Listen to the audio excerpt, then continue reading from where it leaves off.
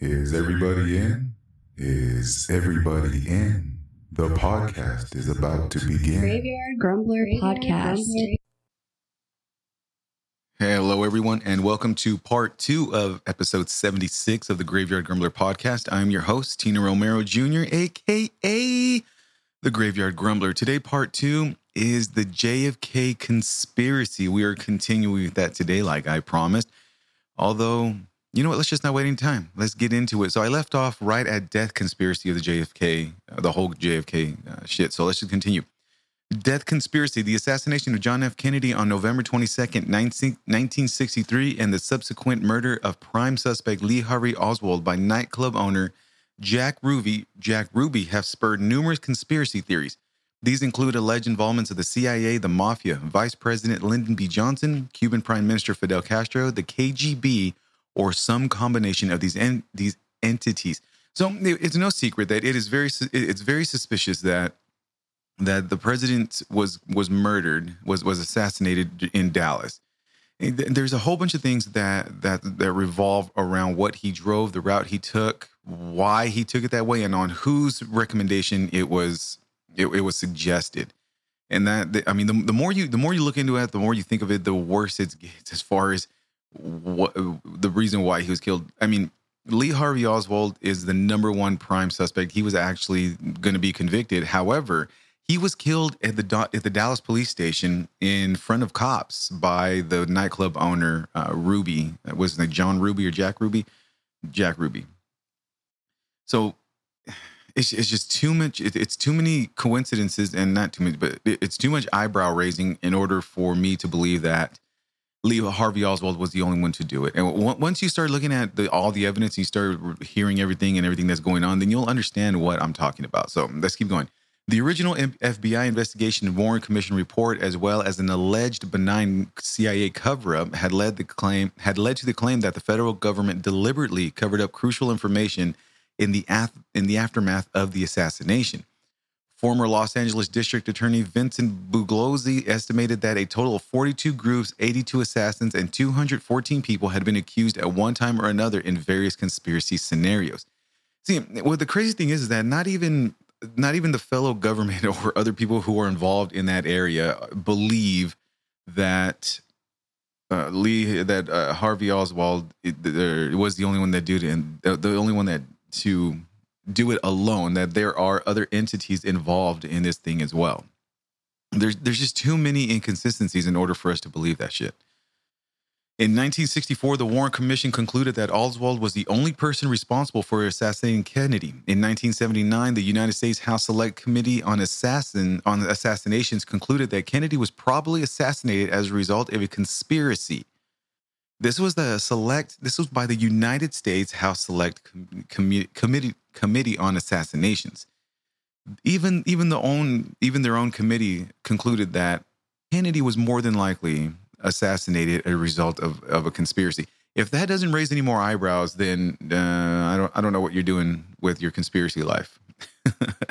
The HSCA concluded that a second gunman besides Oswald probably also fired at Kennedy based on acoustic evidence that was later discredited.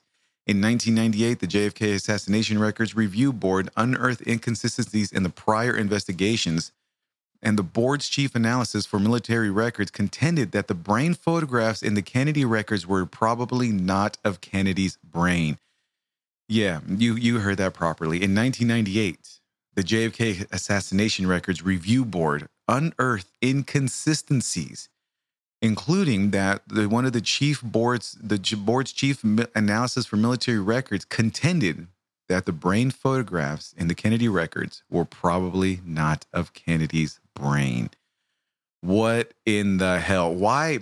How is that even the thing where you're looking at records, but they're not even of the person's brain that you're looking at? That doesn't make any sense to me. It doesn't make not one damn sense to me. That how isn't the brain of the victim that you're supposed to be looking at is the brain of the victim? You know what I mean? Boy, I tell you, President John F. Kennedy was assassinated by gunshot while traveling in a motorcade in an open-top limousine in Dallas, Texas at 12:30 p.m. Central Standard Time on Friday, November 22nd, 1963. Texas Governor John Connally was wounded, but he survived. Within 2 hours, Lee Harvey Oswald was arrested for killing Dallas policeman J.D. Tippit and arraigned that evening. Shortly after 1:30 a.m. on Saturday, November 23rd, Oswald was arraigned for murdering President Kennedy as well.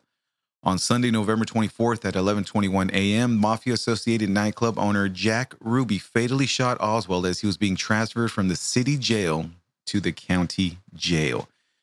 Because of Jack Ruby's involvement of this, everyone, well, I shouldn't say everyone, but a popular theme for the assassination conspiracy was that the mafia had number one hand and ownership for the assassination of President Kennedy. So Lee Harvey Oswald, who was the shooter from the book Depository in Dallas, he has mentioned multiple times that he didn't do anything, that he was just a patsy. He was just a cover-up. He was the fall guy for this whole large, huge conspiracy. I mean, is it true? No one knows. No one knows how true that actually is because he was dead. And plus, oh my gosh, how many people in the world would be able to pull something off this big? The government, right? If you want to know something real trippy, I mean, super, super, super trippy, just go to DuckDuckGo and just look up CIA or FBI. Look up CIA or FBI involvement in plots. And you're going to find a list of several confirmed, documented CIA and FBI involvement in several crimes around the world.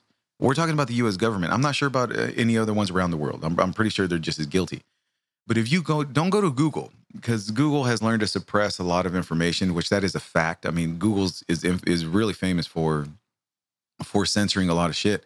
If you want to know if you ever want to look up something, go to DuckDuckGo. DuckDuckGo has some pretty cool, not pretty cool, but they're pretty open about not censoring a lot of shit. So as far as I know, I can literally look up something on Google on my computer, pull it up on my phone, look it up on DuckDuckGo, and have complete different information. I mean, a lot more information on DuckDuckGo than I have on Google.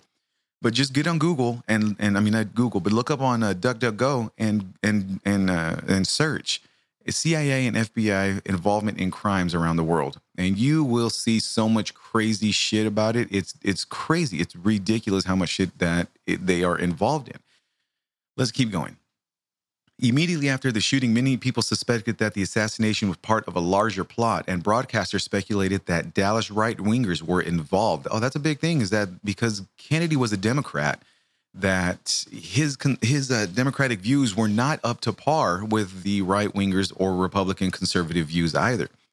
And because of Kennedy's popularity, they knew for a fact that Kennedy would more than likely serve 8 years as America's president, which that would mean, if you actually think about it, technically it would be 8 years of a Democratic-ran government, which means at that, depending on how corrupt things are going around that time, that would mean that there's a lot of Republican corruption that will not be going around, a lot of conservative right-wing corruption that's not happening because of Kennedy's Democratic involvement and run. So, if you think about it, who other person would want to shoot or want to assassinate the president but their own government, right? Everybody wants to advance somehow or some way. So why not get rid of the first individual or the only individual that is preventing you from continuing your money grab, right? Right. That's just my thing. Ruby's shooting of Oswald compounded initial suspicions.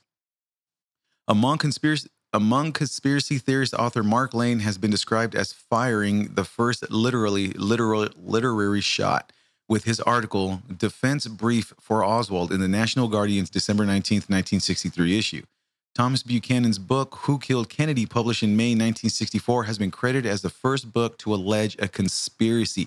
I need to check these books out. I want to read everything about this stuff. I probably, after today's episode, I will more than likely, like 199.9% sure that I will not revisit the John F. Kennedy suspicion.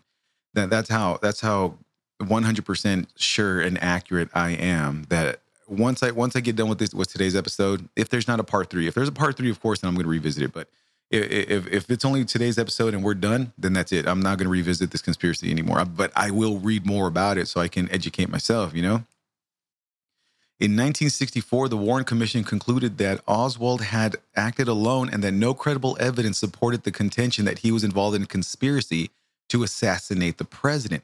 See, the only problem that I have with the Warren Commission is that the Warren Commission was created by Lyndon B. Johnson and several other people involved in the government who, on record, did not like President Kennedy. So I find it difficult for someone to create a commission to investigate the assassination of someone who they didn't like. That's a problem for me. I mean, or am I just overreacting and not thinking properly? I don't know. The commission also indicated that then Secretary of State Dean Rusk, then Defense Secretary Robert S. McNamara, then Treasury Secretary C. Douglas Dillon, then Attorney General Robert F. Kennedy, then FBI Director J. Edgar Hoover, then CIA Director John A. McCone, and then Secret Service Chief James J. Rowley each individually reached the same conclusion on the basis of information available to them. So the Warren Commission is stating that there is no conspiracy that caused the assassination of John F. Kennedy. However, these multiple individuals, I mean, of course, Robert F. Kennedy is going to want to believe that there was a conspiracy to kill his brother. That's a given. But J. Edgar Hoover, who was the CIA director, and then also the Secretary of the Secret Service chief, the chief of the Secret Service was also involved. I mean, saying that there was a conspiracy involved to killing John F. Kennedy. So was the Defense Secretary Robert S. McNamara. These individuals who all have legitimate and intelligent way of thinking that there was a conspiracy surrounding the assassination of John F. Kennedy. For those people who believe that John F. Kennedy was assassinated without any conspiracy, I don't think you're listening to the stuff properly. I mean, there's so much surrounding it. We're not talking about the mafia. I mean, the mafia, yeah, okay, but I don't think the mafia will be brazen enough to do a military hit, right? Right. I think the only people that would be ballsy enough to get away with this, or ballsy enough to do it and get away with it, would be our own government. That's just my opinion. Yeah, where's my tinfoil hat, man? I'm telling you what. During the trial of Clay Shaw in 1969, however, New Orleans District Attorney Jim Garrison alleged the single bullet theory with evidence from the Zapruder film, which he claimed indicated that a fourth shot from the grassy knoll had caused the fatal shot to Kennedy's head. So one of the biggest theories, or one of the things that going on, is that there was a mystery shooter from the grassy knoll that caused the fatal blow to Kennedy's head. As I continue reading through this, there's going to be more and more conspiracies and more crazy shit that's going to be going on. So let's just keep going. In 1979, the United States House Select Committee on Assassination agreed with the Warren Commissions that Oswald did, in fact, assassinate Kennedy, but concluded that the commission's report and the original FBI investigation were seriously flawed. The HSCA concluded that at least 4 shots were fired with a high probability that 2 gunmen fired at the president, and the conspiracy was probable. So the HSCA say, yo, you know what? Oswald did in fact assassinate Kennedy. We're putting him that he was the one who was there to shoot the president. However, according to the HSCA, they concluded that at least 4 shots were fired with a high probability that 2 gunmen fired at the president, and that the conspiracy was probable, meaning that Oswald did not act alone the way the Warren Commission initially stated, that Oswald was the lone gunman. With the trajectory and the bullet wounds and where the bullets were entering, there's no way that Oswald acted alone. It's just not. It's not a reality. I mean, and with the assassination committee, you just think, yo, okay, we'll give you that, but however, we're also telling you that there was another one. It just makes sense to me. The HSCA stated that the Warren Commission had failed to investigate adequately the possibility of a conspiracy to assassinate the president. The Ramsey Clark panel and the Rockefeller Commission both supported the Warren Commission's conclusion. Of course they're going to. The Rockefeller, anything that has Rockefeller involved in it is going to agree with the government. According to many reports, the Rockefeller and the government are hand in hand and work very well together. I don't know how accurate that is. I'm just telling you that there are notes that the Rockefellers and the government are hand in hand. There are some people who state that the Rockefellers are the ones who secretly run the government. I don't know how accurate that is. Again, I'm just going off of what I read. And of course, like always, I mean, you can always believe everything the internet says, right? Most of the documents under Section 5 of the President John F. Kennedy Assassination Records Collection Act of 1992 were released on October 26, 2017, while the remaining documents that are still classified will be analyzed for redactions. A deadline for the remaining documents to be released has been set for October 26, 2021. And I am anxiously awaiting for the rest of the records the rest of the documents to be released October 26th of this year. It's going to be very interesting to find out what podcasters and other people who have been following this case for many, many years are going to find out on the new developments of the John F. Kennedy assassination. It's going to be interesting, no doubt. I mean, I can't wait. I'm going to be glued to it, to be honest with you. Let's continue. After Oswald was shot dead by Ruby, FBI Director Hoover wrote a memo detailing that the Dallas police would not have had enough evidence against Oswald without the FBI's information. He then wrote, quote, "The thing I am concerned about, and so is Deputy Attorney General Mr. Katzenbach, is having something issued so we can convince the public that Oswald was a real assassin." And, quote, why would the director of the FBI, J. Edgar Hoover, write his biggest concern, and so is that of the Attorney General or the Deputy Attorney General, is having something issued so we can convince the public that Oswald was the real assassin? Something issued so we can convince the public that Oswald is the real assassin. I don't know about you, but when you have to have something to convince the public that Oswald was a real shooter, there's probably something saying that Oswald wasn't the real shooter. That's just me. I might be thinking out the box on this one, but you know, I mean, I don't cut myself into boxes. Top government and intelligence officials were also finding that, according to CIA Intercept, someone had impersonated Oswald in phone calls and visits made to the Soviet and Cuban embassies in Mexico City several weeks before the assassination. How do you impersonate someone when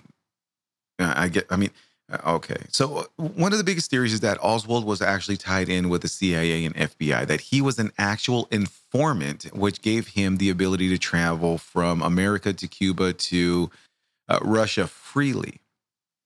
I don't know how accurate that is, but there are records that show that he was a paid informant. And of course, there's also records that were released by the CIA and the FBI that Oswald was never a paid member of or a paid informant for the government.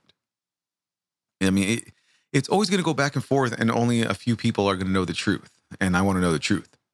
Over the next 40 years, this became one of the CIA's most closely guarded secrets on the Oswald case. A CIA career agency officer, Ann Goodpasture, admitted in sworn testimony she had disseminated the tapes of these phone calls herself. She had earlier denied to congressional investigators in 1970 that she had any knowledge of recordings of Oswald phone calls.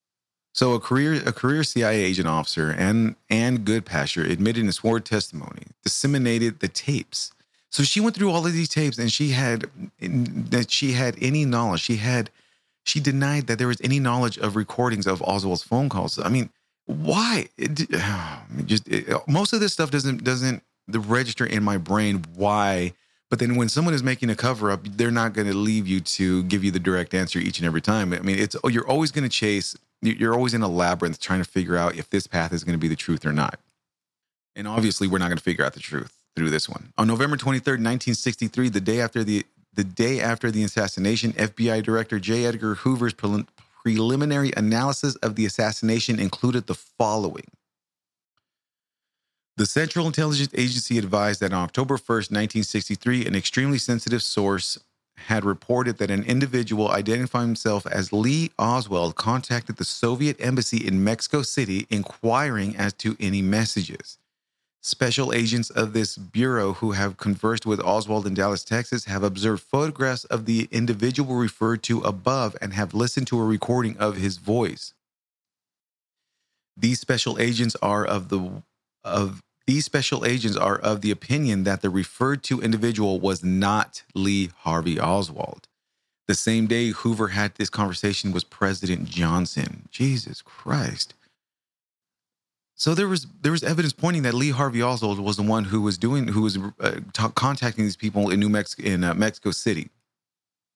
He contacted the Soviet. So the individual who was Lee Harvey Oswald himself contacted the Soviet embassy in Mexico City, asking if there was any messages left for him. Also, special agents of the Bureau who have conversed with Oswald in Dallas, Texas, have observed photographs of the individual referred to the above and listened to recordings of his voice. These special agents are of the opinion that the referred to individual was not Lee. How, if there was a record showing that it was Lee Harvey Oswald? It doesn't make any sense to me that there's not going to be anything of Lee Harvey Oswald when everything showed that it was Lee Harvey Oswald. You see what I mean? The same day Hoover had this conversation with President Johnson. President Johnson, have you established any more about the Oswald visit to the Soviet embassy in September? Hoover, no, there's one angle that's very confusing for this reason. We have up here the tape and the photograph of the man at the Soviet embassy using Oswald's name. The picture and the tape do not correspond to this man's voice nor to his appearance. In other words, it appears that there was a second person who was at the Soviet embassy. That was a conversation between Lyndon B. Johnson and J. Edgar Hoover, the creator and director of the CIA. Jesus Christmas. With the information that someone had been impersonating Oswald, President Johnson expressed concern that the public might come to believe that Soviet leader Nikita Khrushchev and or Cuban leader Fidel Castro was implicated in the assassination, a situation that Johnson said might lead to, quote, a war that could kill 40 million Americans in an hour, end quote. Johnson relayed his concern to both Chief Justice Earl Warren and Senator Richard Russell, telling them they would, quote, serve America, end quote, by joining the commission Johnson had established to investigate the assassination, which would later become known unofficially as the Warren Commission.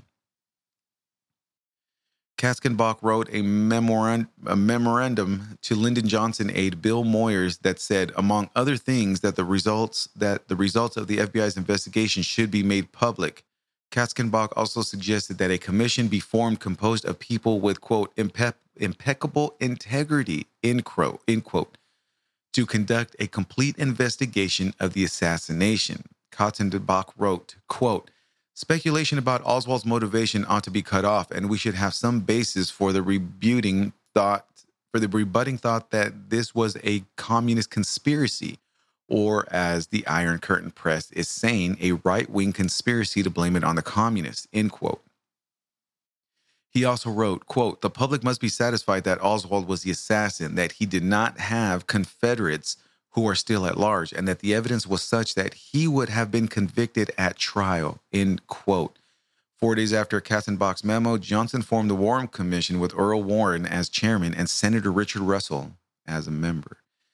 So we have Russians writing to the government saying, yo, I think this is what should happen. This is what needs to be done. And please don't make it seem like the communists or the Russians had any involvement, or Soviets at the time, had any involvement. After this was done, officially, the Warren Commission was named and created. See, I mean, most of this stuff is just weird. It doesn't make any sense to me. I mean, number one, I'm not a huge conspiracy theorist. So a lot of this information is brand new. And so when I'm reading it, I'm trying to process it at the same time as I'm trying to give it to you. So it's one of those, what's going on? So I have to, reread it in my brain and try to, my little hamsters are like, yo, I'm burnt out from last week's episode or the part 1. So let's not do any more of this shit, but I have to. So what we're going to get into now, we're going to get into some weird coincidences that happen to correspond with the weird shit or the conspiracy shit that's been going on. So prepare yourself. Richard Beyer wrote that many witnesses whose statements pointed to a conspiracy were either ignored or intimidated by the Warren Commission. You heard that right. They were either ignored or intimidated by the Warren Commission. It's no secret that governments from around the world are known for intimidation in order for secrets and or the truth to be kept under wraps. I mean, there's governments that went as far as murdering people who have legit evidence on corruption. So it's no secret, especially American governments, that intimidation was a thing. It's no secret. In JFK, The Last Dissenting Witness, a 1992 biography of Gene Hill, Bill Sloan wrote that Warren Commission Assistant Counsel Arlen Specter attempted to humiliate, discredit, and intimidate Hill into changing her story. Hill also told Sloan that she was abused by Secret Service agents, harassed by the FBI, and received death threats. Here's my thing, is that if Oswald was the legitimate lone gunman and that he would act alone and there's no other conspiracies or issues or thoughts or anything negative that would put any question into the government, why is there intimidation? Why is there harassment by the government officials? It only leads to one thing, right? There's corruption. There's corruption and conspiracy. The government killed JFK. It's not a secret. Everything points to the government, but most people don't want to believe that. And I understand. I mean, it's really difficult for you to believe that the government that you so have your whole trust and safety in are the same ones that are intimidating, harassing, and killing people. It's not a good thing to believe. In his book, Crossfire, Jim Marrs gives accounts of several people who said they were intimidated by either FBI agents or anonymous individuals into altering or suppressing what they knew regarding the assassination. Some of those individuals include Richard Carr, Aquila Clemens, Sandy Speaker, and A.J. Millikan. Marrs also wrote that Texas School Book Depository employee Joe Molina was, quote, intimidated by authorities and lost his job soon after the assassination, end quote. And that witnesses Ed Hoffman was warned by an FBI agent that, quote, he might get killed, end quote, if he revealed what he observed in Dealey Plaza on the day of the assassination. Now, these aren't just assumptions. These are legitimate records, and what some of these witnesses actually will repeat later on more and more and more and more. It's insane to me. It is literally insane to me that this is even an issue when we're supposed to know the whole truth, nothing but the truth, fully the truth, so help me God, right? Right. So what's going on with the assassination, the intimidation, and you're going to die? I mean, you were literally threatened. You were given a death threat by someone just for you wanting to tell the truth. That's insane to me. It's truly insane. Warren Reynolds, who claimed that he saw the shooter of police officer J.D. Tippit and chased him, was shot in the head in January 1964, 2 days after first talking to the FBI. He survived. Reynolds later testified to the Warren Commission that in February 1964, someone attempted to kidnap his 10-year-old daughter. So someone who saw the shooter of the police officer, J.D. Tippit, which again, that was accused, that was an accusation that Oswald is the one who killed the police, J.D. Tippit. That when he killed the police officer, that was what went downhill for Oswald in order for him to get arrested and charged with the assassination of John F. K. This gentleman, Warren Reynolds, claims that he's the one who saw the real shooter or the real individual who murdered J.D. Tippit, Officer J.D. Tippit. Once he was chased him. I mean, that's the Good Samaritan. You want to catch someone who just shot a cop. But he was shot in the head in January 1964, 2 days after first talking to the FBI, letting them know that, hey, this is exactly what I saw. This is what's going on. I mean, he survived. And then in February of 1964, someone attempted to kidnap his 10-year-old daughter. I mean, this is loaded with corruption. This is loaded with shit that you can't make this shit up. I mean, this shit is legitimate, bone-crushing, weird evidence that people do not take into consideration. Allegations of mysterious or suspicious deaths of witnesses connected with the Kennedy assassination originated with journalist Penn Jones Jr. and were covered by Ramparts magazine in October 1966. The story was picked up by Reuters, and multiple newspapers reported on it at that time. The Ramparts article cited 10 people who died within 3 years of the assassination, including These are these 10 people who died within 3 years of the JFK assassination. These were people who were all witnesses and had firsthand accounts on what actually happened during that time.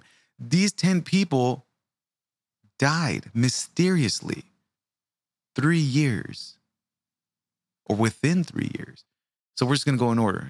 Jim Coath, he died September 21st, 1964. One of two reporters who, thanks to Coath being acquitted with lawyers who had worked for Jack Ruby, was allowed in Ruby's apartment the night after Ruby shot Oswald. Coath was killed with a karate chop on the neck in his own apartment by an intruder or intruders. Okay, come on, man. A karate chop on the neck in his own apartment. Give me a break. This is come on. Boy, I tell you. And see, what blows my mind is that some of these causes of death, like the karate chop to the neck, come on, man. It just raises more suspicion. How is someone just going to get chopped in the neck and then that's the end of it? It doesn't make any sense to me. Bill Hunter died April 23rd, 1964. The other of the two reporters who went to Ruby's apartment the night after Ruby shot Oswald. He was killed by a policeman with a gunshot at a police station. The gunshot was deemed accidental. It doesn't make any sense how an accidental gunshot. What do you mean? What do you do? You're playing Russian roulette. You're trying to show your quick West gun hand movements. You just no. Come on now. William Whaley died December 1965. The taxi driver who took Oswald from the scene of the assassination. Whaley died in a car crash alongside the driver of the car, which crashed into his cab. Described by Jones Jr. as the quote first Dallas cab driver to die on duty since 1937. So William Whaley died in a car accident. He was a taxi driver. That was the first Dallas cab driver to die on duty since 1937. 30-something years in between where a cab driver died on duty. He drove Oswald from the scene of the assassination. He died in a car crash alongside the driver of the car which crashed into his cab. Now, was the driver who crashed into the taxi, was he already dead and that's why he crashed? Or was it the impact that actually killed him? Jesus, Christmas trees in June. Earlene Roberts or Earlene Roberts, it's the same thing. Died January 1966. Oswald's landlady, over the rooming ruse where Oswald lived, died of a heart attack, aged 60. No autopsy was performed. So Earlene Roberts, who was Oswald's landlady, died of a heart attack, aged 60, but no autopsy was performed. Tom Howard died March 1965. One of Ruby's lawyers, the lead lawyer, according to Jones Jr. Howard also went to Ruby's apartment with Coath and Hunter the night after Ruby shot Oswald. Howard died of a heart attack, age 48, after behaving strangely for a few days and not recognizing his friends. Again, no autopsy was performed. I understand that I understand that depending on your health and around the time in the 40s, 50s, and 60s, there's a lot of heart disease going on because a lot of medical examiners or a lot of doctors didn't fully understand the danger of certain things that cause clogging in your heart, in your arteries. I understand that. But when he died of a heart attack at age 48 after behaving strangely for a few days and not recognizing his friends, but then no autopsy was performed. You know, my dad passed away when I was a young wee little lad. I mean, this is not a secret.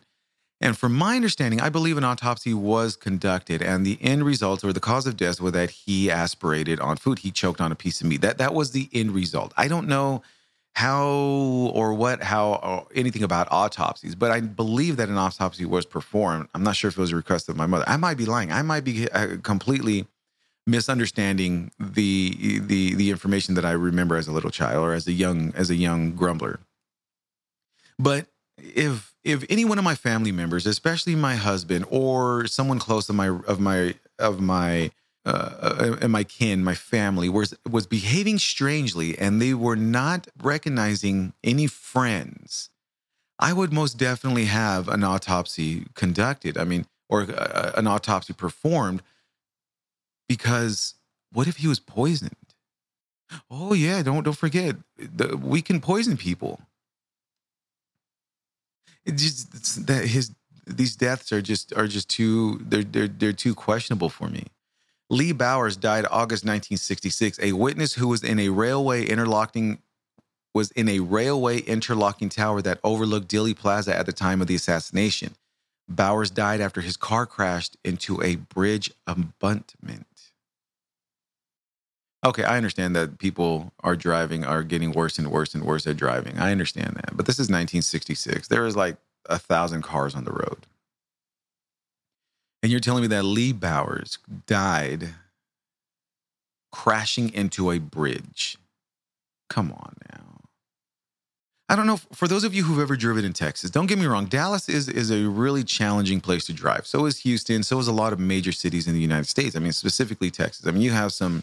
It is huge and wide open. However, there are challenging places to drive, and Texas is one of. Dallas, Texas is one of the challenging places to drive here in Texas. But this is 1966. Nowhere near, and this is statistical evidence. I mean, there is statistical evidence that the cause of car crash back in the 60s is nowhere near compared to not the cause, but accidents in the 60s are nowhere near the accidents that we have nowadays because of the different style of drivers. Back in the 60s, they were a lot more courteous. And number two, the cars were made out of solid freaking steel, not like the fiberglass plastic shit that we have now. So for someone to run into a bridge and then die because he ran into a bridge, that doesn't make any sense to me. What if he was shot in the head, or you know what I mean? I don't know. There's something not right. Hank Killam died March 1964, whose wife was a cigarette girl at Ruby's Club. Killam later moved to Florida and died there. He received a phone call at 4 a.m., after which he went to a building in downtown Pensacola and jumped or fell out of a first-floor window and bled to death from cuts to his throat amid broken pieces of glass. Come on now. He jumped or fell out of a first-floor window, but bled to death from cuts to his throat because of broken glass pieces. Okay, out of all of those, if that's not the most suspicious one, then I don't know. You need to turn on your conspiracy brain. There's no way that someone, I mean, come on. You would have to, Jesus, I couldn't even imagine or try to picture a scenario where you would fall out of a first floor window and then bleed to death because your throat got cut with shards of glass. Is it impossible? Absolutely not. It is impossible. It's a very small percentage that something like that might actually happen. I mean, we're sitting in a first floor window now. I mean, well, now I'm in my second story, but when you're down in your living room, for a lot of people who have who have single level homes, or we'll take a store, we'll take a building or whatever. The first floor is right usually on the street side. So all you have to do is just fall out of there. So you're telling me that you're going to fall out of there and you're going to get cut up on the throat by glass, and then you're going to bleed to death at 4 a.m. I believe that's what it said, right? He got to receive the phone call at 4 a.m. So that means that's around 5. We'll put him anywhere between 4:30, 5 a.m. We'll put him to between 4:30 to 5:30. So that's an hour where people, regardless of the day, are going to be walking through that area. In downtown Pensacola, there's going to be someone out at 4 or 5 in the morning, even 6 in the morning. There's no way. I mean, there's even crackheads that are out at even that time. I mean, there's people who are just finishing the night, heading back home at 4:30 a.m., 5 a.m. Boy, I tell you. Edward Benavidez died February 1965, brother of Domingo Benavidez, a key witness in the J.D. Tippit shooting. Domingo Benavidez saw the shooter and entered Tippit's car to radio for help. Benavidez died of a gunshot to the head in a bar. No one else was killed in the bar shooting. Jones Jr. implied it was a case of mistaken identity and that Domingo Benavidez was the intended victim. Absolutely not. Unless they are goddamn twins, I mean Siamese identical twins, there's no way that a mistaken identity is going to be held because someone was shot in the goddamn head. Come on now. And you're telling me that no one in the bar saw the person who shot him, or no one attempted, but he died of a gunshot head in the bar and no one else was killed. Jones Jr. implied it was a case of mistaken identity. Although Benavidez, the Edward Benavidez, is the one who was the key witness to the J.D. Tippit shooting. No, absolutely not. Nancy Jane Mooney, a.k.a. Betty McDonald, died February 1964, a stripper at Jack Ruby's club. Mooney was arrested for fighting with her roommate and reportedly hanged herself in the Dallas jail cell. Mooney provided an alibi to the suspected shooter of Warren Reynolds after Reynolds, who said he saw the killer of J.D. Tippit and reported this to the FBI, was shot in the head in January 1964. Just by the way, Epstein didn't hang himself. I'm just throwing that in there. Epstein 100% did not kill himself. There's the 100% sure. I mentioned that because I don't believe that this gal hanged herself in a Dallas jail cell. Is it impossible? Absolutely not. Was it a lot of different times back and then? 100%, no doubt. But Mooney was provided an alibi. And then, oh my goodness, Reynolds. Okay, hold on. To the suspected shooter, Warren Reynolds, after Reynolds, who said he saw the killer, J.D. Tippit, and reported this to the FBI, he was shot in the head in 1964. There's too many eerie coincidences where people are doing this shit. It doesn't make any sense. Boy, I tell you, my head is a pretzel. I have a pretzel in my head right now. The 10th death listed was that of Dorothy Kilgallen. The Ramparts article also referenced witnesses who said that Ruby and Oswald knew each other and that Ruby had, quote, gangland connections. I don't believe that. Evidence tampering and lies. Let's get into more of the thicket. Into the thick of it. Yeah, we are definitely starting to get more and more into this shit. I might just end this. Are we ready for an hour and a half episode? I think we're ready for an hour episode. This is what's happening. We're going to end this shit today. Many of those who believe in a JFK assassination conspiracy also believe that evidence against Oswald was either planted, forged, or tampered with. I 100% agree with that as well. Some assassination researchers assert that witness statements indicating a conspiracy were ignored by the Warren Commission. Josiah Thompson stated that the commission ignored the testimony of 7 witnesses who said they saw smoke in the vicinity of the grassy knoll at the time of the assassination, as well as an 8th witness who said he smelled gunpowder. So this was not an uncommon thing. A lot of witnesses who were around there. I mean, this is Dallas, Texas. This is Texas in the 60s. People openly walked around with handguns and shot them on their property all the time. A lot of these Texans know what gunpowder and gunshots sound like. It was not, it's not something that is far-fetched. You're in Dallas, Texas. You're in Texas in the 60s. You're going to know what stuff like that is. I mean, people who have fired a pistol or a rifle can see the end smoke once the bullet leaves the barrel. It's not mistakable. You can't mistake it for smoke, for cigarette smoke. It's a whole different consistency and color. But the Warren Commission ignored the testimony of 7 witnesses and an 8th witness who said he smelled gunpowder. Even if you've never been around a firearm and it's fired close by you, you can smell the gunpowder. It's a distinct odor. You just can't mistake it. It's recognizable. Jim Mars wrote that the commission did not seek the testimony of eyewitnesses on the Triple Underpass whose statements pointed to a shooter on the grassy knoll. So the commission just ignored it. Just say, fuck it, I'm not going to pay attention to you at all. It was no shooter on the grassy knoll. Boy, I tell you. Other researchers reported that witnesses who captured the assassination via photographs or film had their cameras confiscated by police or other authorities. Author Jim Mars and documentary producer Nigel Turner both presented the account of Gordon Arnold, who said that his film of the motorcade was taken by 2 policemen shortly after the assassination. Oh yeah, that was a big thing too. People who their own personal cameras were taken and the film was never returned to them. They were either destroyed or, hey, we need to hold on this to a little more. And nothing was ever given back to the individuals who submitted their own personal film. Actually, let me rephrase. It wasn't submitted. They were confiscated. These were given. Hey, that is evidence that we need. subpoenaed. It is mine now.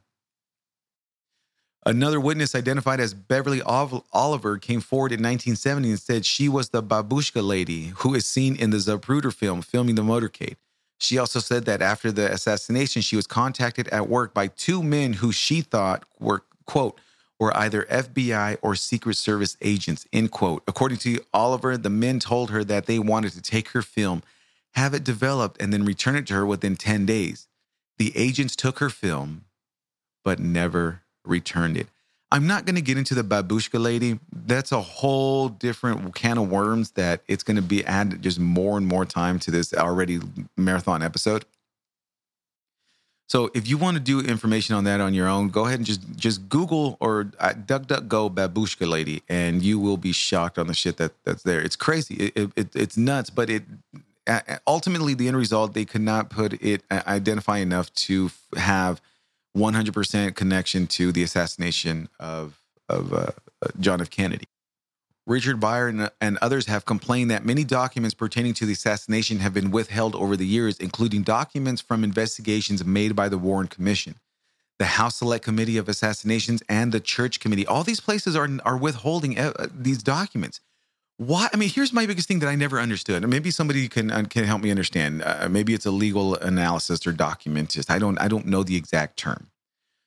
If you're doing illegal shit, why would you write it down? It goes to one of my most favorite movies in the entire world, and it's Casino, where one of the guys who was keeping track of what was going on in Vegas with your elaborate robbing Vegas scheme with Tangier's Hotel and Casino, he kept getting sent out to do all this handling of business out in Nevada. And this dummy says, look, I'm going to start keeping records and writing down. I'm not being compensated. I'm using my money here. I'm using my money there, and it's never given back to me. And one of the guys all, hey, nobody needs, you don't need to write anything down. What do you do? File for taxes? Don't write anything down. Well, he continued writing it down. And when the whole thing, the empire collapsed, his documents were instrumental in convicting the mob bosses that ran the Tangier's Hotel. So my question is, if these people are doing illegal shit, why not meet in public and have it via verbal reporting versus having it actually written down and having paper hardcore documentation? If you know the answer, go ahead and email me, graveyardgrumbler@gmail.com, Graveyard Grumbler Podcast on Podbean and Instagram. Just let me know. I'm curious. These documents individually included the president's autopsy records. Some documents still are not scheduled for release until 2029. Many documents were released during the mid to late 1990s by the Assassination Records Review Board under the President John F. Kennedy Assassination Records Collection Act of 1992. However, some of the material released contains redacted sections. Tax return info, which identified employers and sources of income, has not yet been released. All right, well, not all that's just going to be released. Just release the shit already. The existence of several secret documents related to the assassination, as well as the long period of secrecy, suggests to some the possibility of a cover-up. One historian noted, quote, there exists widespread suspicion about the government's disposition of the Kennedy assassination records stemming from the beliefs that federal officials, one, have not made available all government assassination records, even to the Warren Commission, Church Committee, House Association Committee, and two, have heavily redacted the records released under the FOIA in order to cover up sinister conspiracies. End quote. I'm telling you, this shit gets more and more hairier. If records and everything have not been fully released, even to the Warren Commission, then the FOIA are covering up something more sinister, and they don't want the public to know. That is the bottom line. I guarantee you that everyone involved in the 60s that worked in the government that had a foot involved with anything Lyndon B. Johnson or John F. Kennedy know exactly what happened and have been threatened with their life or their family's life to not say one goddamn word. According to the ARRB, quote, all Warren Commission records except those records that contain tax return information are now available to the public with only minor redactions, end quote. In response to a Freedom of Information Act request filed by journalist Jefferson Morley, the CIA stated in 2010 that it had over 1,100 documents in relation to the assassination. about 2,000 pages in total that have not been released due to national security related concerns. I don't know how would something that happened nationally back in the 60s still be a national security related concern? Finding out what happened to John F. Kennedy back in the 60s, in my opinion, would not have any affiliation or impact in 2021. So why not just release the damn paperwork? Just release it. We want to know. We want to know. You know what I mean? Some researchers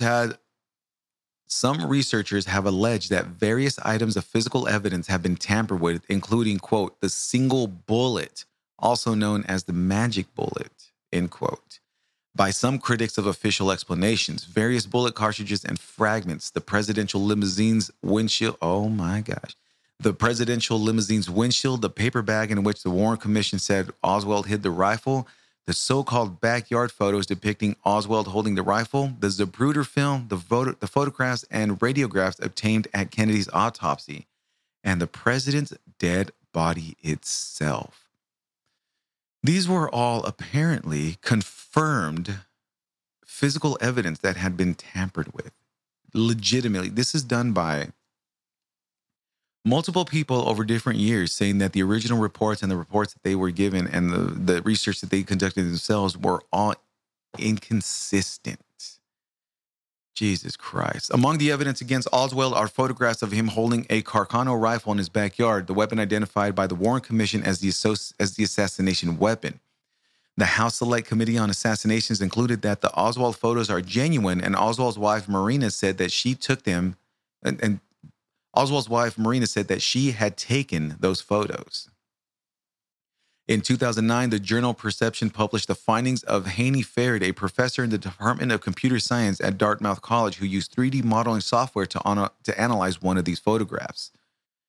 He demonstrated that a single light source could create seemingly incongruent shadows and concluded that the photograph revealed no evidence of tampering. Many researchers, including Robert Groden, assert that the photos are fake.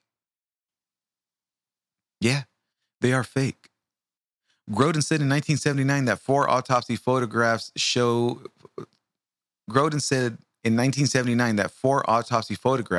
the back of Kennedy's head were forged to hide a wound fired from a second gunman. According to Groden, a photograph of a cadaver's head was inserted over another depicting a large exit wound in the back of the president's head.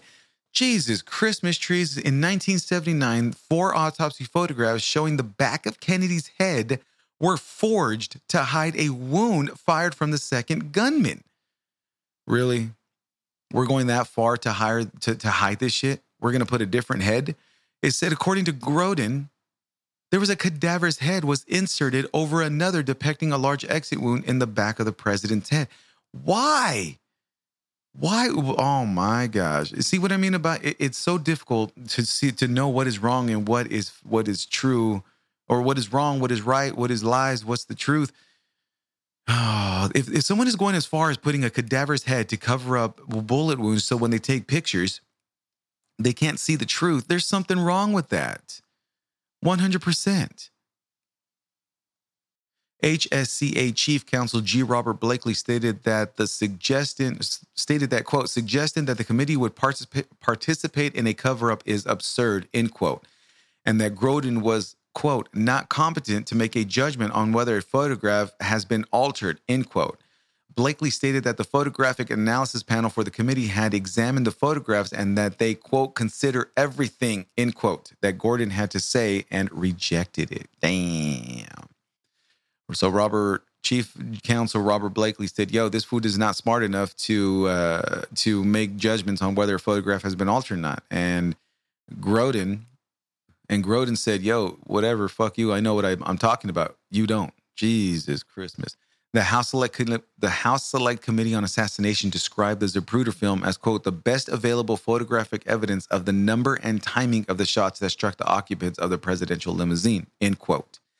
The Assassination Records Review Board said, quote, is, quote, "It is perhaps the single most important assassination record," end quote. According to Vincent Bugliosi, the film was originally touted by the vast majority of the conspiracy theorists as incontrovertible proof of a conspiracy, but is now believed by many conspiracy theorists to be a sophisticated forgery. Now the Zapruder film is fake now too? The Zapruder film was one of the most accurate, documented, sought-after things that the government wanted to take away and keep under wraps. Now they're saying that it's a sophisticated forgery? Oh my gosh. Oh my gosh. In 1996, the Assassination Records Review Board asked Kodak product engineer Roland Zavada to undertake a thorough technical study of the Zapruder film. Zavada concluded that there was no detectable evidence of manipulation or image alteration on the film's original version. Well, I don't know. That's up for debate. This was in 1996, and this happened in the 30s, in the 60s. That's 30 years to where a new film could have been created altogether. You know what I mean? I mean, if America faked the moon landing, what makes you think they didn't alter the Zapruder film?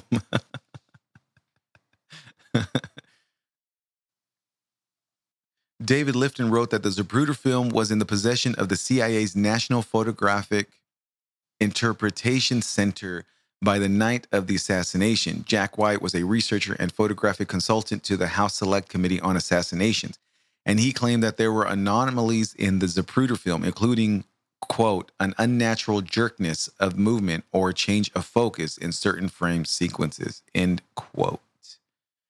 Jesus Christmas, this shit is crazy. If you don't hear from the Graveyard Grumbler, that is because the FBI have wrapped me up and I am being taken away. Hee hee ho ho ha ha. Former senior official at the CIA's National Photographic Interpretation Center, Dino Brugoni, said that he and his team examined the 8mm Zapruder film of John F. Kennedy assassination the evening of Saturday, November 23rd, 1963, and into the morning of Sunday, November 24th, 1963. In a 2011 interview with Douglas Horn of the Assassination Record Review Board, Brugoni said that the Zapruder film in the National Archives today and available to the public has been altered from the version of the film he saw and worked with on November 23rd through the 24th. Brugoni recalls seeing, quote, a white cloud, end quote, of brain matter 3 or 4 feet above Kennedy's head, and says that this spray lasted for more than one frame of the film. Mother truck nuts in June Smutfield being kicked by a high heel. Brugoni stated that the Zapruder film that are in the archives today have been altered from the original version he saw on November 23rd through the 24th. This was one of the main guys who was on there who watched the Zapruder film. Now he's saying that it was altered? What? Oh my goodness. The version of the Zapruder film available to the public depicts the fatal headshot on only one frame of the film, frame 313. Additionally, Brugoni is certain that the set of briefing boards available to the public in the National Archives is not the set that he and his team produced on November 23rd to 24th in 1963. What the hell? So the stuff that he gave to the public were not the ones that he gave to the public. Apparently they were changed, and the version of the Zapruder film available to the public only showed with a fatal headshot in one frame, which is frame 313. I wonder, I'm actually going to DuckDuckGo the film of that. I actually want to watch it. I'm actually going to watch the movie JFK by Oliver Stone. He did a pretty good version. I mean, it wasn't accurate. Of course, it was for entertainment, but he did a really great job directing The Doors. But that was a great movie. Crazy. In his 1981 book, Best Evidence, author David Lifton presented the thesis that President Kennedy's dead body had been altered between the Dallas hospital and the autopsy site at Bethesda for the purposes of creating erroneous conclusions about the number and direction of the shots. Now we're messing with dead bodies. Now we're messing with goddamn dead bodies so we can alter the holes and figure out which way so nobody can figure out where the shot actually came from. What? I'm not understanding any of this concept. I'm trying to figure this shit out. By this time, I have put down my Sherlock Holmes glass and my cosplay. I am no longer a part of this thing. The Warren Commission found that the shots that killed Kennedy and wounded Connolly were fired from an Italian 6.5 millimeter Mannlicher Carcano rifle owned by Oswald. Deputy Sheriff Eugene Boone and Deputy Constable Seymour Weitzman both initially identified the rifle round in the Texas School Book Depository as a 7.65 German Mauser. That's not the same weapon. Nah, it's not the same weapon at all. So why do we have two different weapons? Weitzman signed an affidavit the following day describing the weapon as a 7.65 Mauser bolt action equipped with a 4/18th scope, a thick leather brownish black sling on it. Deputy Sheriff Roger Craig claimed that he saw a 7.65 Mauser stamped on the barrel of the weapon. When interviewed in 1968 by researcher Barry Ernest, Craig said, quote, "I felt then, and I still feel now, that the weapon was a 7.65 German Mauser. I was there. I saw it when it was first pulled from its hiding place, and I am not alone in describing it as a Mauser."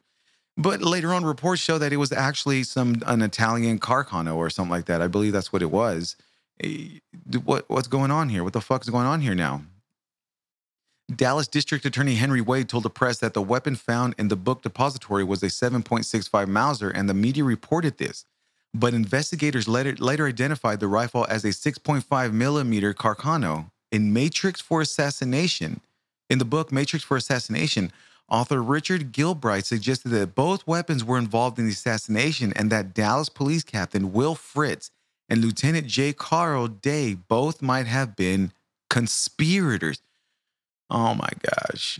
So now both weapons were involved, which again, we have multiple shooters. At the very least, people are suspecting that there was two extra shooters, Lee Harvey Oswald and the shooter on the grassy knoll. That is no secret to where the bullet wounds and exit wounds. But now we're hiding bodies. We have two different weapons, and now Lieutenant J. Carl Day and Police Captain Will Fritz are now considered conspirators. Why? Why can't we just get on and just have this shit taken care of? It just, oh boy, I tell you. Addressing speculation rumors, the Warren Commission identified Weitzman as the original source of the speculation that the rifle was a Mauser and stated police laboratory technicians subsequently arrived and correctly identified the murder weapon as a 6.5 Italian rifle. So someone got it wrong, huh? So the Warren Commission initially said that it was a Mauser, and now we're talking about a Italian rifle? Shots fired. The Warren Commission determined that 3 bullets were fired at the presidential motorcade. One of the 3 bullets missed the vehicle entirely. Another bullet hit President Kennedy and passed through his body before striking Governor Connolly. And the 3rd bullet was the fatal headshot to the president. I actually watched a documentary on that. That's pretty cool to see how they reanalyzed and did the shootings for the president, the assassination. Some claim that the bullet that passed through President Kennedy's body and hit Governor Connolly, dubbed by critics of the commission as the magic bullet, was missing too little mass to account for the total weight of the bullet fragments later found by the doctors who operated on Connolly at Parkland Hospital. Those making this claim included the governor's chief surgeon, Dr. Robert Shaw, as well as 2 of Kennedy's autopsy surgeons, Commander James Humes and Lieutenant Colonel Pierre Fink. However, in his book, 6 Seconds in Dallas, author Josiah Thompson took issue with this claim. No shit. Thompson added up the weight of the bullet fragments listed in the doctor's reports and concluded that their total weight could have been less than the mass missing from the bullet. With Connolly's death in 1993, forensic pathologist Dr. Cyril Weck and the Assassination Archives and Research Center petitioned Attorney General Janet Reno to recover the remaining bullet fragments from Connolly's body, contending that the fragments would disprove the Warren Commission's single bullet, single gunman conclusion. The Justice Department replied that it would have had no legal authority to recover the fragments unless Connolly's family gave permission to do so. Connolly's family refused permission. See, my thing is that if my significant other was involved in something so huge and he literally has evidence inside his body, once he passed away and they asked me that, I'm like, yeah, go right ahead. I want to find out what the fuck is going on as well. Go ahead and take the remaining fragments and let's put this shit to rest once and for all. But they didn't, which makes me believe that there's more to it than there's to it. You know what I mean? Boy, I tell you. The Warren Commission concluded that 3 shots were fired from the Texas School Book Depository in a time period ranging from approximately 4.8 to in excess of 7 seconds. Some assassination researchers, including Josiah Thomas and Anthony Summers, dispute the commission's findings. They point to evidence that brings into question the number of shots fired, the origin of the shots, and Oswald's ability to accurately fire 3 shots in such a short amount of time from such a rifle. These researchers suggest that multiple gunmen were involved. It is not insane, or it is not out of complete disbelief that someone can let off 3 shots in between 4.8 to 7 seconds. You have to be Johnny on spot, and your hand-to-eye coordination and body functions have to be on it in order to get these shots taken off. Now, 3 shots between 4.8 to 7 seconds, that's a 3-second window. That's a shot a second if you're taking it the slow. I mean, if you look at professional gunmen, I mean, yes, I understand these are professional gunmen. 100% I understand. But shots are let off less than 3 shots are let off well under 4.8 to 7 seconds. That's not the problem here. One of the biggest problems that we have, or one of the things that strike me as odd, is that the weapons back then are not the same as the weapons now. So yes, making it a little more difficult to let 3 shots off between 4.8 and 7 seconds, but it is not impossible. I mean, it's just not impossible. Based on the consensus among the witnesses at the scene, and in particular, the 3 spent cartridges found near an open window on the 6th floor of the book depository, the Warren Commission determined that preponderance of the evidence indicated that 3 shots were fired. In 1979, the House Select Committee of Assassinations concluded that there were 4 shots, one coming from the grassy knoll. There are 4. I mean, where is the... Oh my gosh, there's so many questions that I have, and nobody's going to answer them for me unless you have all the answers. graveyardgrumbler@mail.com. So there's already 3 shots. 1 missed, 1 hit Kennedy and exited and hit Connolly. We know that shot. And then there was the 3rd and final fatal shot. So you have 1 that missed, you have 1 that hit the Kennedy, and then you have 1 that now that was the actual shot. But now we're talking about there was 4 bullets, 1 coming from the grassy knoll. The one that's suspected is that the grassy knoll shot was the one that killed Kennedy.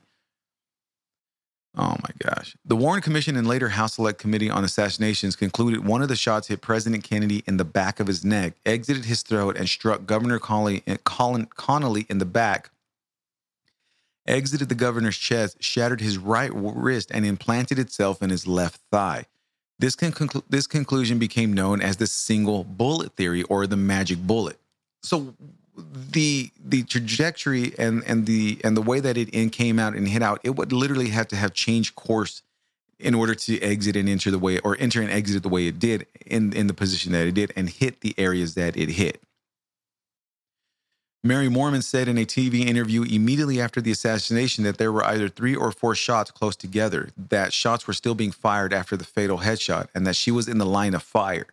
In 1967, Josiah Thompson concluded from a close study of the Zapruder film and other forensic evidence corroborated by eyewitnesses that 4 shots were fired in Dealey Plaza, with 1 wounding Connolly and 3 hitting Kennedy. 3 shots hitting Kennedy, but what happened to there's a missing... So there was a report, unless that was a lie too, with the first weapon the first round that was shot that missed the motorcade, that missed President Kennedy. There was actually a mark in the street where the bullet hit, unless that was fabricated. Boy, I tell you, my eyes have gone crossed. On the day of the assassination, Nellie Connolly was seated in the presidential car next to Governor Connolly, who was her husband. In her book, From Love Field, Our Final Hours, she said she believed that her husband was hit by a bullet separate from the 2 that hit Kennedy. So there's another bullet that hit the Connolly. And this is coming from Connolly's wife, who's sitting right next to him. If you pull it up, I'm looking at it right now. You can see that Connolly is actually right. Mrs. Connolly's right next to Mr. Connolly. It's amazing. In 1979, the House Select Committee on Assassination agreed to publish a report from Warren Commission's critic Robert Groden, in which he named nearly 24 suspected firing points in Dealey Plaza.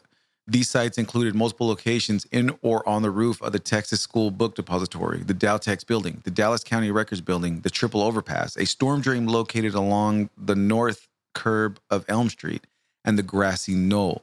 Josiah Thompson concluded that the shots fired at the motorcade came from 3 locations: the Texas Book Depository and Grassy Knoll, the Grassy Knoll and the Dowtex Building.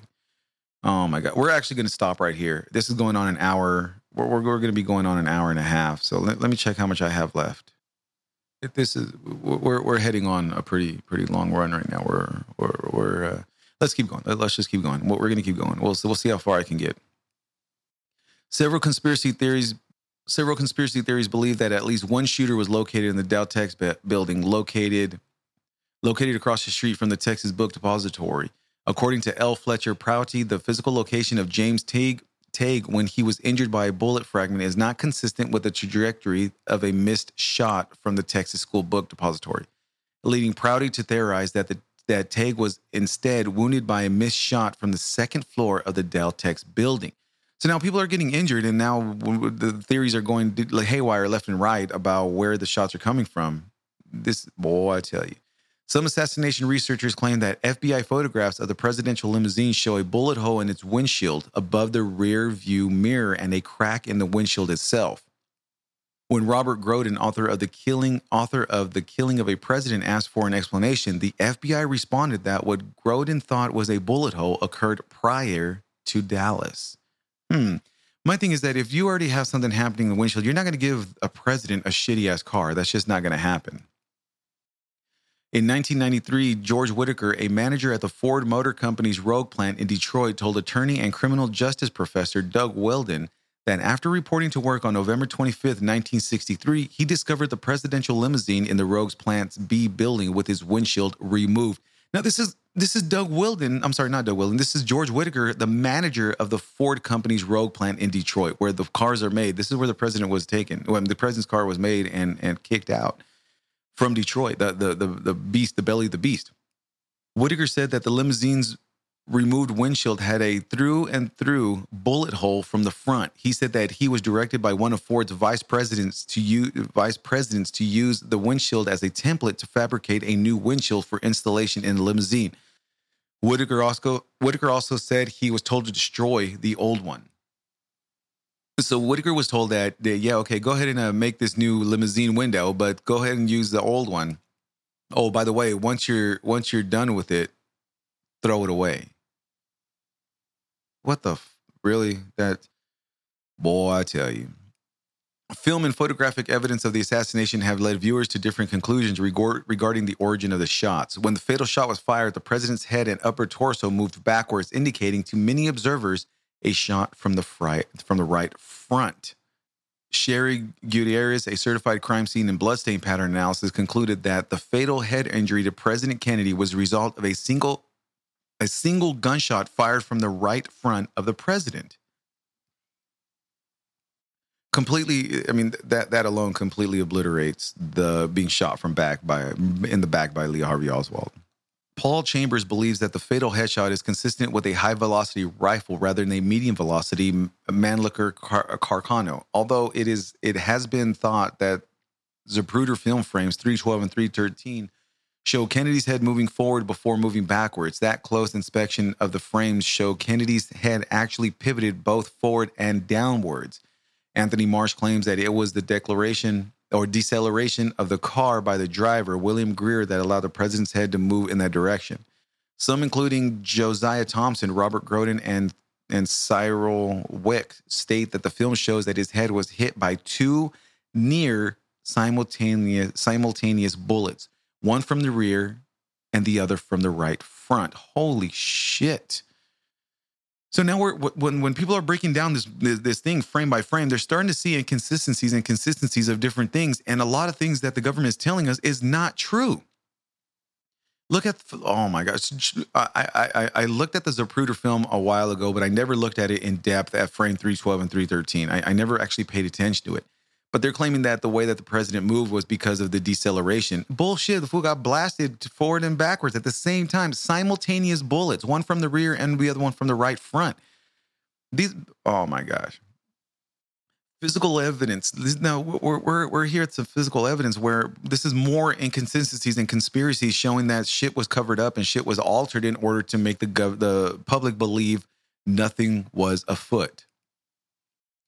Some researchers have pointed out to the large number of doctors and nurses at Parkland Memorial Hospital who reported that a major part of the back of the president's head was blown out. In 1979, the HSCA noted the various accounts of the nature of the wounds to the president, as described by the staff at Parkland Memorial Hospital, differed from those in the Bethesda autopsy report, as well as from what appears in the autopsy photographs and x-rays. How do you have two inconsistencies when it's supposed to be the same person and they did the same thing day in, day out, and everything should have been documented and put in accurately, correct? Correct, but not when the government's involved. The HSCA concluded that the most probable explanation for the discrepancy between the Parkland doctor's testimony and the Bethesda autopsy witnesses was that the observations of the Parkland doctors were incorrect. However, when researcher and ophthalmologist, I actually said this word right when I was reading it over, Gary Aguilar examined the interviews of the Bethesda witnesses, which were declassified in the 1990s. He found that these witnesses also agreed that there was a large avulsive hole in the rear of Kennedy's skull, suggesting an exit wound and that Kennedy was hit from the front. Okay, so we're agree with that. Some critics skeptical of the official single bullet theory have stated that the bullet's trajectory, which hit Kennedy above the right shoulder blade and passed through his neck, according to the autopsy, would have had to change course to pass through Connolly's rib cage and fracture his wrist. See, that's what I'm talking about. There's no way, unless it's a certain type of bullet where it just kind of bounces around. I don't remember the name of the bullet. It's a small caliber. It's not a huge caliber, but that is a possible ordeal. However, with the velocity and the range and everything, it would not have been able to be a small caliber bullet. I mean, again, that's just my amateur opinion.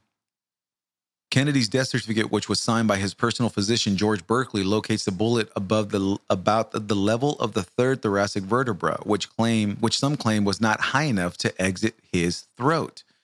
Oh my gosh. Furthermore, since the shooter was in a sixth-floor window of the book depository building, the bullet traveled downward. The autopsy descriptive sheet displays a diagram of the president's body with the same low placement at the third thoracic vertebra. The holes in the back of his shirt and jacket are also claimed to support a wound too low to be consistent with the single bullet theory. See, well, this is where it blows my mind. We have all this kinds of evidence and all this trajectory evidence and measurements, but the government was still going with a single bullet theory, and it just wasn't holding up to what it needed to hold up to. I mean, there multiple shooters is 100% guaranteed. Jesus, Christmas trees. There is a conflicting testimony regarding the autopsy performed on Kennedy's body, particularly during the examination on his brain, and whether or not the photos submitted as evidence are the same as those taken during the examination. So now there's conflicting testimony regarding the autopsy performed on Kennedy's body. Now it might not actually be his own body. I mean, okay, I understand that people are gruesome and no holds barred, but Jesus, Christmas trees in June. Are you serious? Douglas Horne, the Assassination Records Review Board's chief analysis for military records, said he was 90 to 95% certain that the photographs in the National Archives are not really of Kennedy's brain. What the fuck? Are you serious? 90 to 95% certain that it is not really of Kennedy's brain. Then whose brain is it? Did they find someone? Did they find just an intact brain and mess it around to where it was going to match their findings or their statements? Supporting Horne was Aguilar, who stated, according to Horne's findings, the second brain, which showed an exit wound in the front, allegedly replaced Kennedy's real brain, which revealed much greater damage to the rear, consistent with an exit wound and thus evidence of a shot from the front. So they went ahead and changed Kennedy's his whole goddamn brain to show that the exit wound was in the rear and not in, or it was in the front and not in the rear, and was showing greater damage. So they minimized and just got a whole new goddamn brain. a whole ass new brain just to cover up their conspiracy and the assassination of this president, just so they can use Oswald as a patsy. Oh my gosh. Paul O'Connor, a laboratory technologist who assisted in the president's autopsy, claimed that the autopsy at Bethesda Navy Hospital was conducted in obedience to a high command and that nearly all the brain matter in Kennedy's skull was already missing before the autopsy of Bethesda Hospital. So for those of you who are actually going to watch the video of the assassination of President Kennedy, his brains are actually blown out in the back of his head onto the back of the car. That's where I don't understand the shot from behind theory. I mean, it's right there on video. A bone fragment found in Dealey Plaza by William Harper the day following the assassination was reported by the HSCA's forensic pathology panel to have been from Kennedy's skull, a part of his parietal bone. Some critics of the lone gunman theory, including James Douglas, David Lifton, and David Mantek, contend that the bone fragment that Harper found was not parietal bone, but is actually a piece of Kennedy's occipital bone ejected from an exit wound in the back of his head. They allege this finding is evidence of a cover-up, as it proves that the skull radiographs taken during the autopsy, which do not show significant bone loss in the occipital area, are not authentic. So even these guys who I'm pretty sure that David Lofton and David Mantek and James Douglas are hollering that no, it wasn't from the back of his head, it was from his face. So that's where it's at. And when they looked at the skull, the occipital bone is still intact, or it doesn't show as much damage as if it was a whole ass bone that they found. So I mean, why argue something if you don't know what's going on? Get all your I'm not gonna say get all your shit in a row, because we don't want any more corruption. I mean, I read once that corruption is needed to keep order and peace. I don't know if that's true or not, but. So let's get into Lee Harvey Oswald for now. I mean, it's going to be a short. I'm trying to wrap this episode up. It's going to be a pretty long episode today. So, we're gonna wrap it up as quickly as we can, even though it's still a long episode. Let's stop talking. So Lee Harvey Oswald, contained in the commission report is testimony by Marine Corps Major Eugene Anderson, confirming that Oswald's military records showed that he qualified as a sharpshooter in 1956. One of the theories that Oswald, that the reason why President Kennedy was able to be assassinated was that this was not done by a normal gunman. This had to be done by some sort of sharpshooter or sniper in order to get off as many shots as they did at the distance that they were. Now, the argument back and forth was that Lee Harvey Oswald was a Marine. He was legitimately a Marine. However, that he was not a professional marksman. But to contest that, all Marines are required to go through weapons training and be proficient with a firearm. That is the Marine standard. If you want to go above and beyond and try your qualifying for other things, then you're more than welcome to, but that doesn't mean anything as far as real world use. You know what I mean? But according to official Marine Corps records, Oswald was tested in shooting in December 1956, scoring 212, slightly above the minimum for qualification as a sharpshooter, the intermediate category. So at 212, he scored a 212, which just put him just above the qualification of a sharpshooter. What does that mean? That means that this gentleman was able to control his breathing, his accuracy, and his rifle control in order to score 212 at various distances, making him qualifying him as a sharpshooter, meaning that he has the skill to get off shots at great distances. But in May 1959, he scored 191, earning the lower designation of marksman. The highest marksmanship category in the Marine Corps is expert, but it doesn't matter. Once you're qualified as a marksman, you understand and know how to do it. I mean, they're just going to train you more and more how to hone in your skills. Despite Oswald's confirmed marksmanship in the USMC, conspiracy theorists like Walt Brown and authors such as Richard H. Popkin contend that Oswald was a notoriously poor shot, that his rifle was inaccurate, and no reconstruction of the event has ever been able to duplicate his ability to fire 3 shots within the time frame given by the Warren Commission. See, I disagree with that 100%. It doesn't matter if you're a poor shot or not. A lot of people who don't try. I mean, the rifle was inaccurate. Depending on what style it was, and in the 60s, yeah, that's very possible. But when you qualify as a sharpshooter, it doesn't matter if you're a poor shot ever since after that. If you've qualified as a sharpshooter, you're obviously a sharpshooter. I mean, you can't get that. That's not getting taken away. And if that is in Marine Corps records. I doubt the Marine is just going to give people sharpshooting accolades. You know what I mean? The Warren Commission concluded that there is no evidence that Oswald was involved in any conspiracy directed to the assassination of the president. The commission came to this conclusion after examining Oswald's Marxist and pro-communist background, including his defection to Russia, the New Orleans branch of the Fair Play for Cuba committee he had organized, and the various public and private statements made by him espousing Marxism. But the Warren Commission concluded that there's no evidence that Oswald was involved in a conspiracy, although he was connected to defecting to Russia. And then he created a New Orleans branch for Fair Play for the Cuba Committee, meaning that he was for communism. Come on, man. Let's, if you're going to get a patsy, then you do something to where it's more believable. Some conspiracy theorists have argued that Oswald's pro-communist behavior was in fact a carefully planned ruse and part of an effort by U.S. intelligence agencies to infiltrate left-wing groups and conduct counterintelligence operations in communist countries.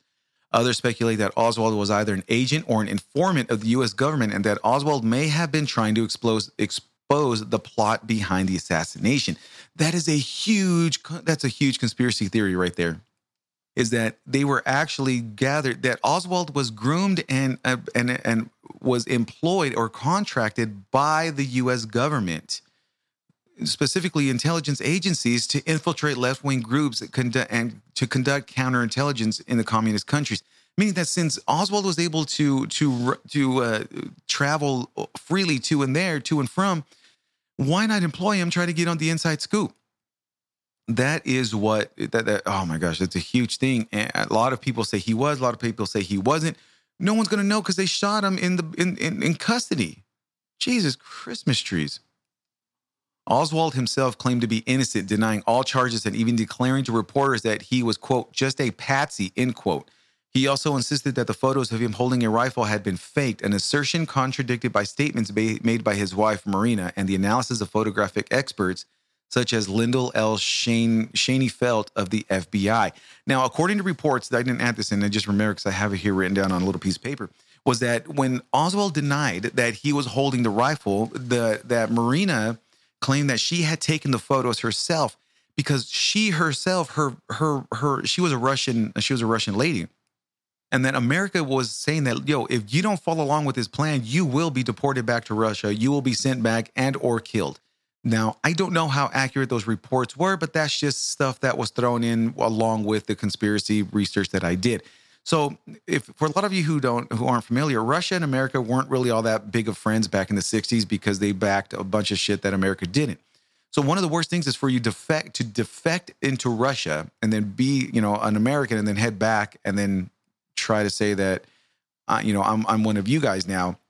Russians usually thought, or the Soviets initially, or would automatically figure, oh, you're a spy, so we're going to handle you the old school way. So according to multiple reports, the Marina was threatened with her life and or deportation if she didn't follow along with the plan of Oswald. I mean, I don't know. I don't really, I'll tell you. Oswald's role as FBI informant was investigated by Lee Rankin and others of the Warren Commissions, but their findings were inconclusive. Of course it's going to be inconclusive. You have the government looking up for government shit. Of course it's not going to happen. Several FBI employees had made statements indicating that Oswald was indeed a paid informant, but the commission was nonetheless unable to verify the veracity of those claims. You have FBI agents who saw this guy inside of the FBI building, I'm pretty sure, several times, and confirmed that he was indeed a paid informant. But the Warren Commission, who was conducted by one of the main individuals who might have had JFK killed, says that he wasn't a paid informant. Oh my gosh. But who are we going to believe, right? Who are we going to believe? FBI agent James Hosty reported that his office interactions with Oswald were limited to dealing with his complaints about being harassed by the Bureau for being a communist sympathizer. In the weeks before the assassination, Oswald made a personal visit to the FBI's Dallas branch. Oh my gosh. Now, hold on. I just stumbled over shit. In the weeks before the assassination, Oswald made a personal visit to the FBI's Dallas branch with a hand-delivered letter which purportedly contained a threat of some sort, but controversially, Hosty destroyed the letter by order of J. Gordon Shacklin, his supervisor. Oswald went to the FBI's branch in Dallas with a hand-delivered letter which purportedly contained a threat of some sort. Controversially, Hosty destroyed the letter by order of another FBI agent, which happened to be his supervisor. But we're going to believe the Warren report, right? The Warren report is the one that is stated that there was nothing to worry about with Oswald, but Oswald is the one. See, here's my theory. I don't think Oswald is the one who actually murdered him. Did Oswald take a few shots and maybe wound JFK? Most definitely. But I believe 100% that Oswald was the fall guy. I don't think he was the one behind the conspiracy or the sole assassination of the president. There's no way. Some researchers suggest that Oswald served as an active agent of the Central Intelligence Agency, often pointing to how he attempted to defect to Russia, but was, however, able to return without difficulty, even receiving a repatriation loan from the State Department as evidence of such. So if you're able to move to and from two different countries, then the one thing that you're doing is you're not able to freely come in and willingly come to and from Russia without having some connection with both governments. It's just not possible. And so because of that, they even gave him a repatriation. I don't know what that is. I think that's just hey, welcome back to America. We're going to hook you up with some money to cover your expenses. But you're telling me that Oswald was the only guy? There's no way. This is all pointed to bullshit. A former roommate of Oswald, James Bothello, who would later become a California judge, stated in an interview with Mark Lane that he believed Oswald was involved in an intelligence assignment in Russia, although Bothello did not mention this suspicion in his testimony to the Warren Commission years earlier. Of course he didn't mention that. Why was he going to mention that? He was going to get murdered. There's no way that you're going to know the deep down involved shit and then get away with it. But his own roommate believed that Oswald was involved in an intelligence assignment in Russia. Boy, I tell you.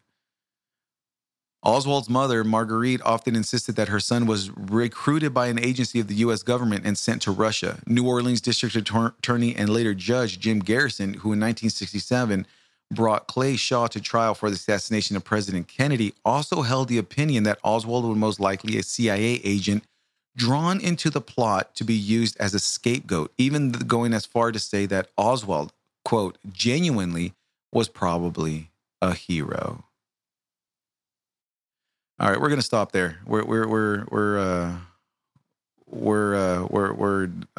throat is dry. Yeah, we're gonna stop there. So we're gonna have a part 3 coming up soon. I don't know exactly when. This week I have I'm releasing. There's not going to be any announcements. If you're interested in joining the Patreon, go ahead and join the Patreon. It's on just Google my name, Tino Romero, or Patreon, my name, Tino Romero, and join 2 spooky stories a month. They're pretty good. Alrighty. I appreciate everyone. Thank you very much. And as always, good morning, good day, good night, goodbye. I'm stopping this. I'm stopping this recording at 1 hour and 36 minutes. I still have probably about 45 minutes worth of information that my mouth is dry and I'm stumbling over my words. So I need to stop now before it becomes incoherent. So until next time, I appreciate everyone. Thank you very much for listening. Good morning, good day, good night, goodbye. This is the end. This is the end. This is the end. Beautiful friend. Graveyard Grumbler Podcast.